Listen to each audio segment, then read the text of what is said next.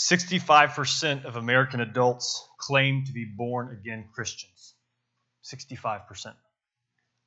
It's actually down 12% over the past decade. Surveys show, however, that there is little difference between the life of Christians today and the life that they had before they came Christians, before they came a Christian, before they were converted. In fact, illegal drug use and marital infidelity still doubles in people who say they know Jesus. Driving while intoxicated triples for people who say that they know Jesus. Divorce rate is higher within the church than it is outside the church. And whatever you may think about these statistics, of course, non-Christians don't get married as often as Christians. Whatever you might think of these statistics, let that resonate.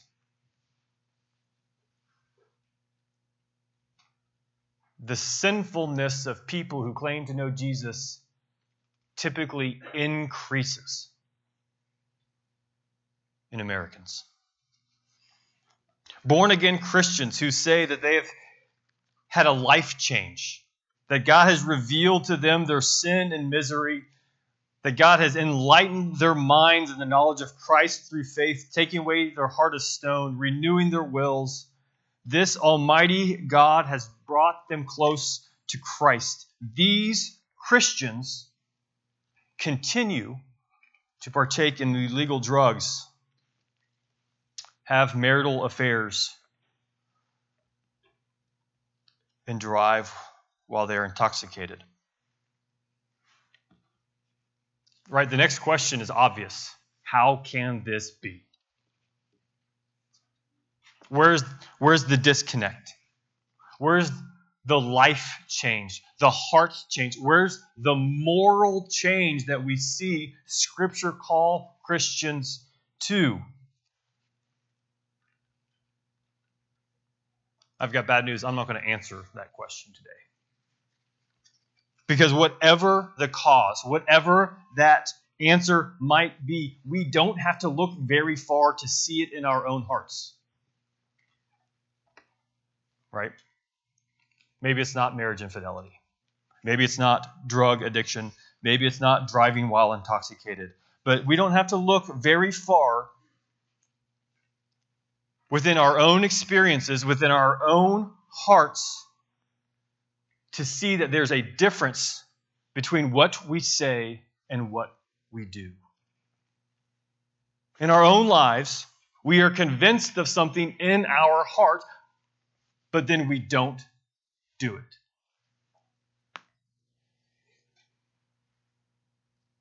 And so we have to ask ourselves two questions. Do we believe in Jesus? Do we believe that everyone stands condemned before God because of our own sin, and because He is so holy and our sin is so great that we deserve His damnation, His eternal wrath? But yet we have had faith in Jesus, and He now looks at us and no longer sees our unrighteousness, but the righteousness of Christ, that He has pardoned our sins, that He has clothed us with the robes of majesty that belong to Jesus. It is because of Jesus our sins have been pardoned. It is because of Jesus we are forgiven. Not because anything that we have done, not even because we have believed, but because of the one we believe in.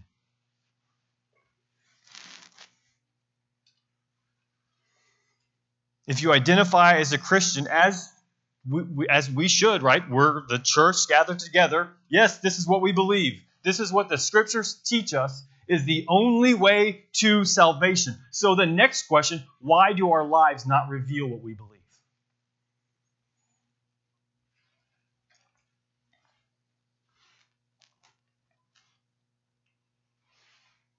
Why do our works not witness to this great grace that we have found in Jesus? This morning we come to Ezra 7, and we are beginning a new chapter. Yes, of course, Ezra 7:1 is a new chapter. But the first part of Ezra 1 to 6, we have seen God call his people to rebuild a new temple. The center of who they were, the center of their religion, the center of everything they did, because in the temple, that is where God dwelt among his people. But we saw at the end of chapter 6, they've built the temple. And so in chapters 7 to 10, we are now seeing God reconstruct his people as the people of God founded upon the law of God. This will be the theme for the rest of Ezra, all the way to chapter 10. God is reconstructing his people to be who they were supposed to be. And the people of God find out who they are supposed to be through the law of God. Because it is in the law of God that God not only tells us what we should do, how we should live, what we should believe, but the law reveals to us the lawgiver. The reason we are supposed to do what the law commands is because the law makes us look like God himself, and we are his image bearers. When the world looks at us, we should reflect the one who has created us. This is our call in this world. But there's a problem. And what we find in this new section of Ezra is that the people under their own power cannot do what God has asked them to do. And this is the problem that we share with them. We cannot fulfill what the law demands of us.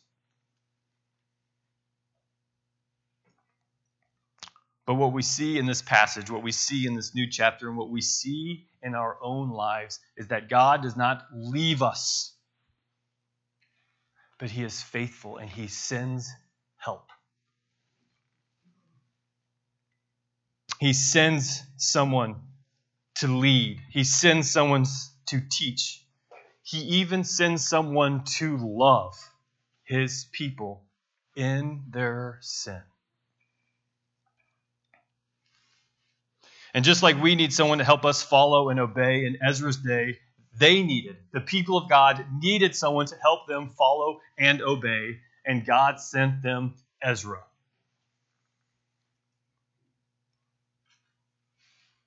I don't know if you've realized, we're in chapter 7 of Ezra, and this is the first time he's mentioned. Who is this Ezra? At this point, we literally don't know anything about him. And I don't know if you've realized this, but we've covered a lot of history, right? So Israel was in Babylon after the exile, Ezra 1. After 70 years, they came back. But you might not catch this, but when you read this first verse, now after this is Ezra's shorthand for half a century has passed. Between 622 and 7:1, 57 years have passed. And we find out who Ezra is. He's the son of Sariah, the son of Azariah. And I don't know if you guys thought of this, but as Blake started reading those, did you have the memory of him reading back through chapter 2 of the 70 verses of names? We don't have 70 verses of names, just 5. But we see Ezra's lineage.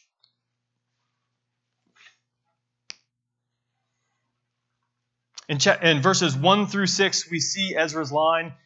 And in verses 7 through 10, we see Ezra's life. And here in verses 1 through 6, we see Ezra's line of who he is.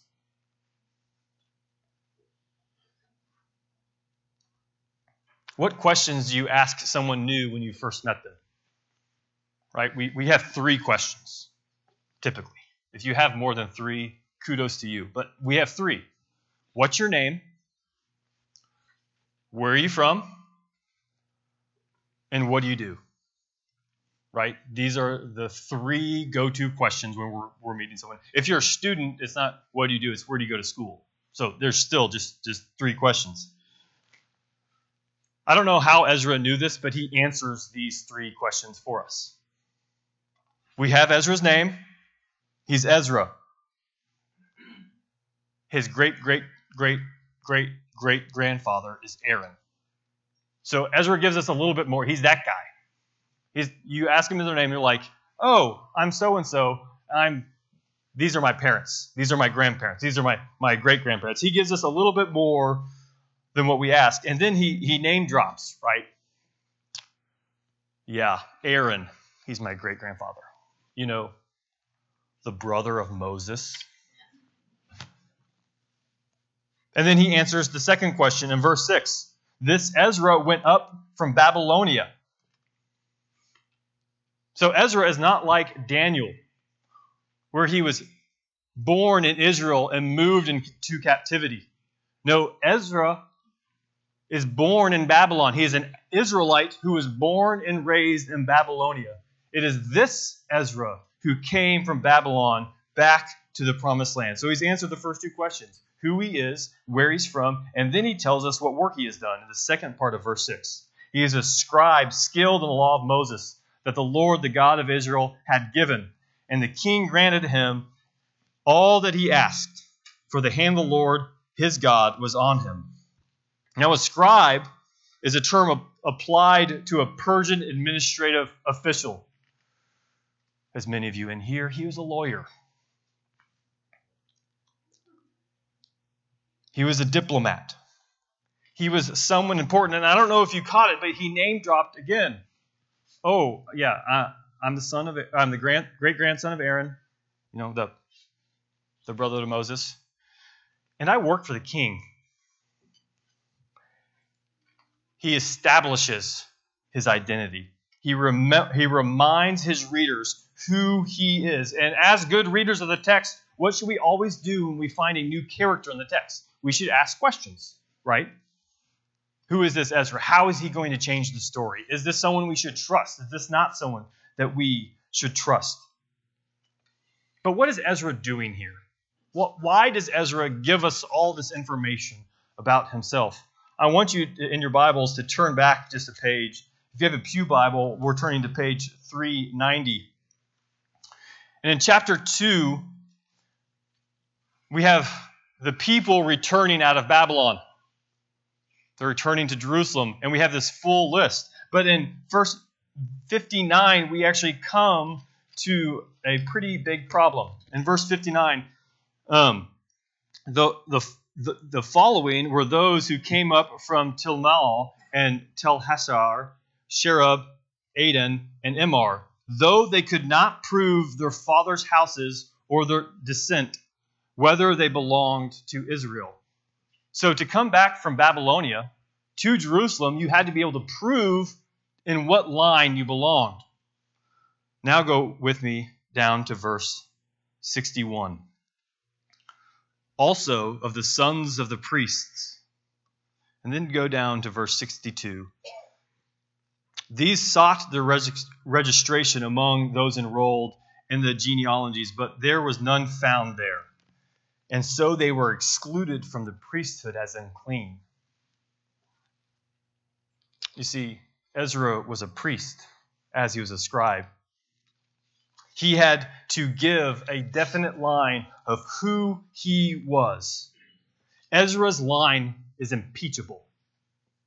He's the who, right? He's the one that everyone in Fayette County wishes that they were related to. He's that guy, right? Why is this important? Because it is important. The person of Ezra is very important. But what these first six verses actually teach us isn't about Ezra at all, but about the faithfulness of God. Nothing in these first 6 verses actually tell us anything that Ezra accomplished for himself. Even the work that he did. The work that he did because the hand of the Lord was upon him. You didn't earn your lineage. God's favor put you in the house that you were born. This passage reveals to us God's faithfulness to all generations, and that God is faithful to raise up leaders who teach the word of God. This passage reveals to us that God has done and said what he had promised, that the steadfast love of the Lord is for all those who fear him and for their children and for their children's children. So let me ask you a question. Are you fearful for your children because you're afraid that you have or that you will fail them? Are you fearful about your future because you're afraid of turning into your parents? Are you fearful that because you've come from a broken home, or because of your sin or the sin of another, that God will not be faithful to you? Perhaps you feel or that you wish you came from a more significant line. Are you fearful that your children or your grandchildren will become a statistic of those who say they know Jesus, but they really don't?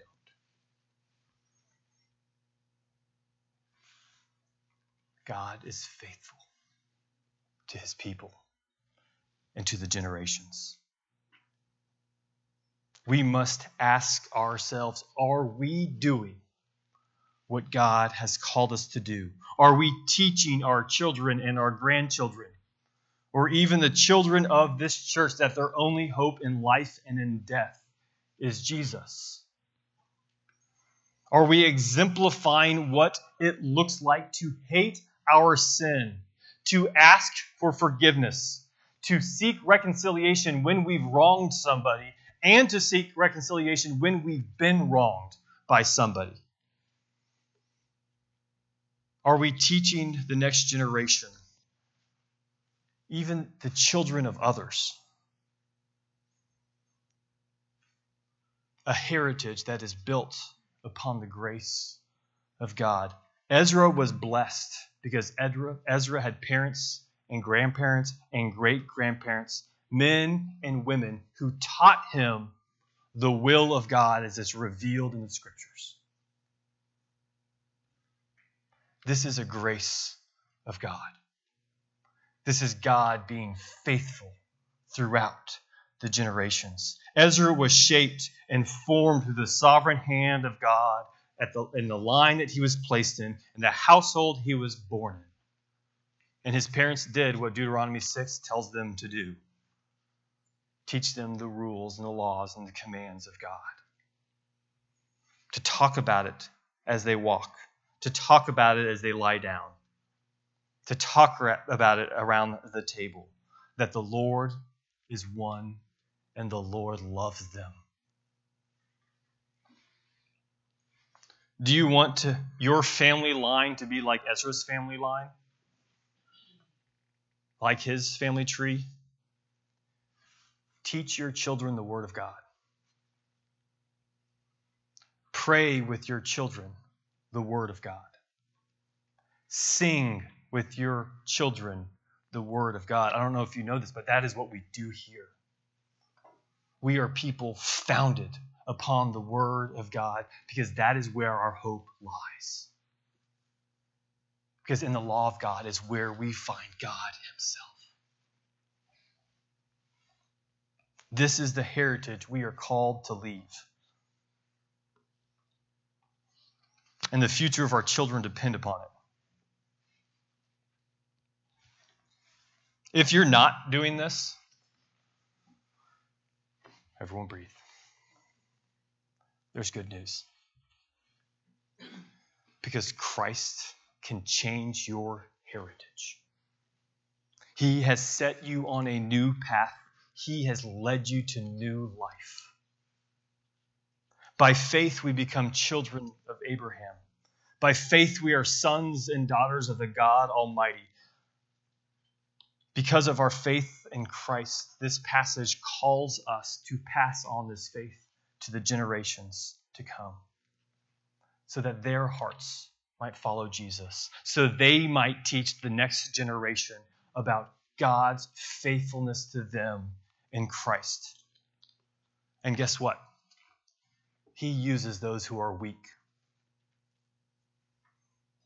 He uses those who are broken and have a lot of sin in their lives. He uses those whose families act like they're all sewn up. He actually even uses good families. If this is not your heritage, start today. Claim the goodness of God that is for your families, that's found in His Word. It's not too late. God has promised His faithfulness to you, and He has revealed it in Christ. I met with someone this week, and they told me that he did not remember a time in his life that he didn't know the Lord. Praise the Lord for His heritage. Praise the Lord. That is how it is supposed to work.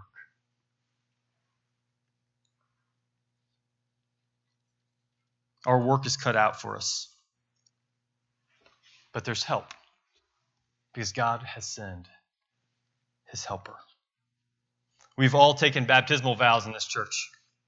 Some of us as parents, if you're a member here, as a member, you have taken baptismal vows to help parents raise their children in the knowledge of their sin and of the grace of Jesus Christ. This is our calling together.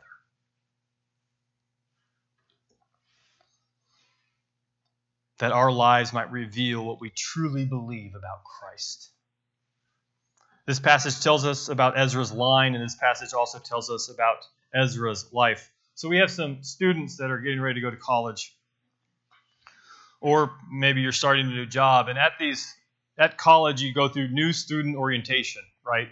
Where they have someone come teach you everything you need to know about where you're going. If you're starting a new job, it's the same. You probably watch 20 hours of videos. This is how you are a good employee at this workplace. Well, see, in Ezra, people weren't sent somewhere to learn about where they were going. God sent Ezra to the people. And it's important to remember this, because this is a new generation coming out of Babylon.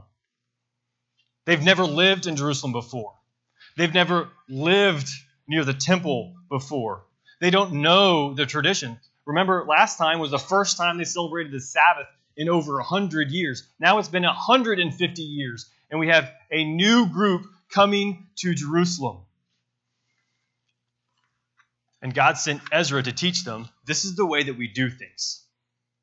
If you think of a reformer like Luther or Calvin, Zwingli or Knox, Tyndale or Huss, the Jewish tradition holds Ezra as the greatest reformer of all. And if you read through the text, it makes sense. It says twice that the hand of the Lord was with him. This is a refrain we'll see throughout the rest of Ezra. And this is the same refrain that we saw throughout Exodus as God led the people through Moses.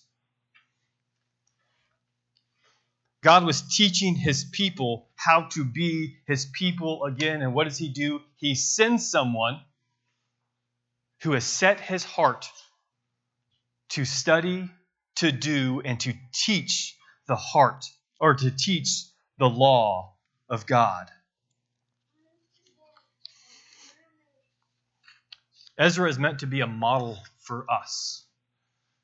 And more specifically,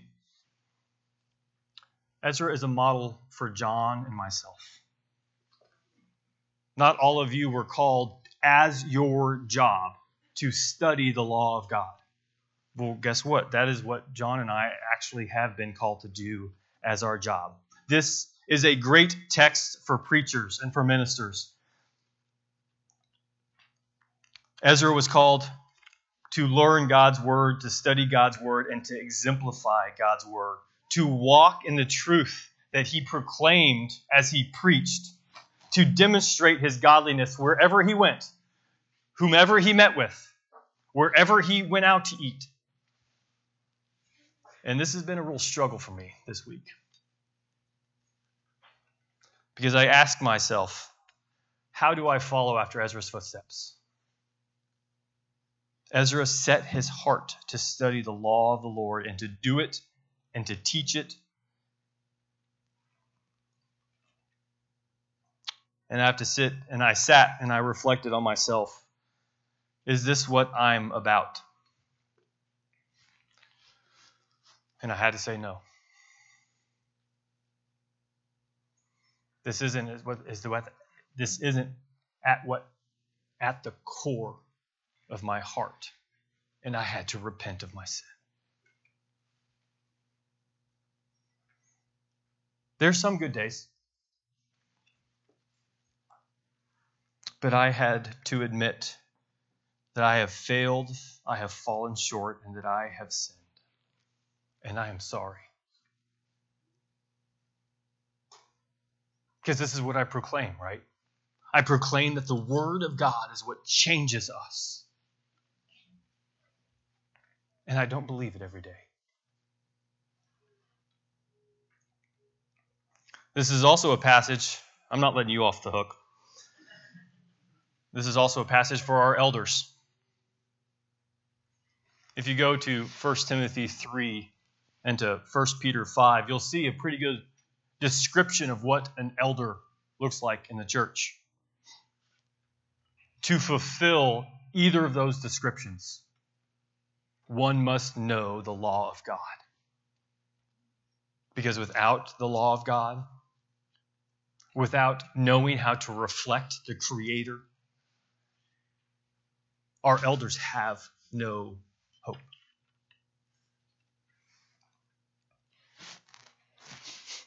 You guys aren't off the hook either. In Ephesians 4, this is what Paul describes of the church. I, therefore, a prisoner of the Lord, urge you to walk in a manner worthy of your calling, to which you have been called, with all humility and gentleness, with patience, bearing with one another in love, eager to maintain the unity of the Spirit in the bond of peace. Then in chapter 4, verse 17, he says, Now this I say and testify to the Lord, that you must no longer walk as the Gentiles do, in their futility of their minds. They are darkened in their understanding, alienated from the life of God because of their ignorance that is in them due to their hardness of heart. They have become callous and have given themselves up to sensuality, greedy to practice every kind of impurity. But this is not the way you learned Christ.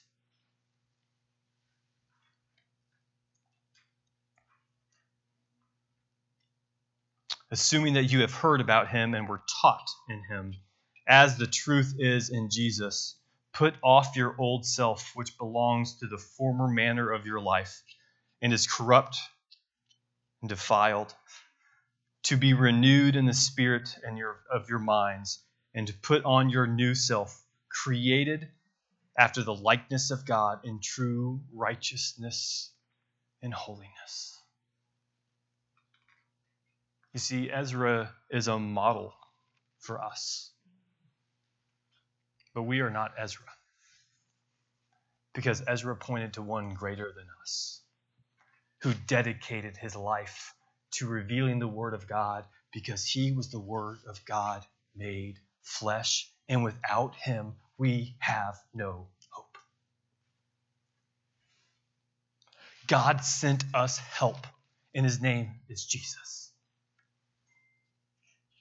Just as Ezra taught the new people of Israel in their new land how to be Israel, Christ teaches us through his word how we are to be remade in the image of him.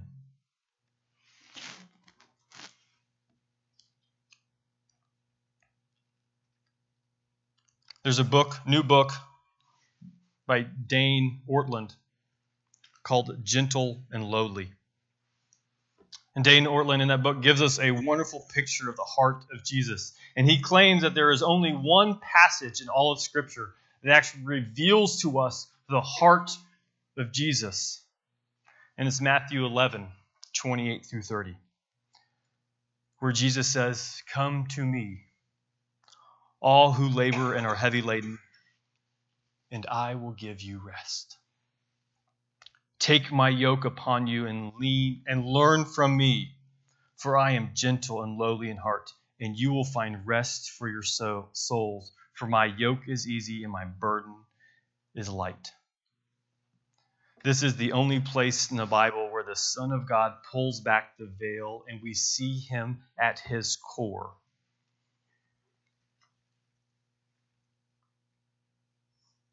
My point is this. If it's up to me, it's up to you, and if it's up to our elders, we will fall short of the glory of God and the one who calls us to follow after him. But what the Scriptures reveal about Jesus is that he sees us in our sin and he actually moves towards us. He does not reject us. At the heart of Jesus is compassion for those who are burdened by their sin, who have been hurt, who have been broken, and he does not turn us away and he is not overwhelmed by us. He sees us as we are and he says, "It is you I have chosen."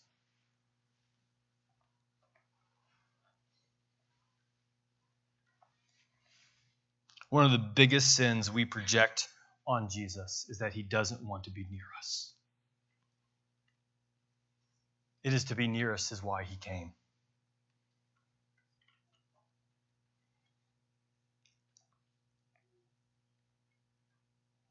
And this is why we come to the table. Because as I said in the beginning, this table is not a celebration of what we have done, but it's a celebration that God came to us to forgive us of our sins and calls us to come to him and find life. That is our only hope.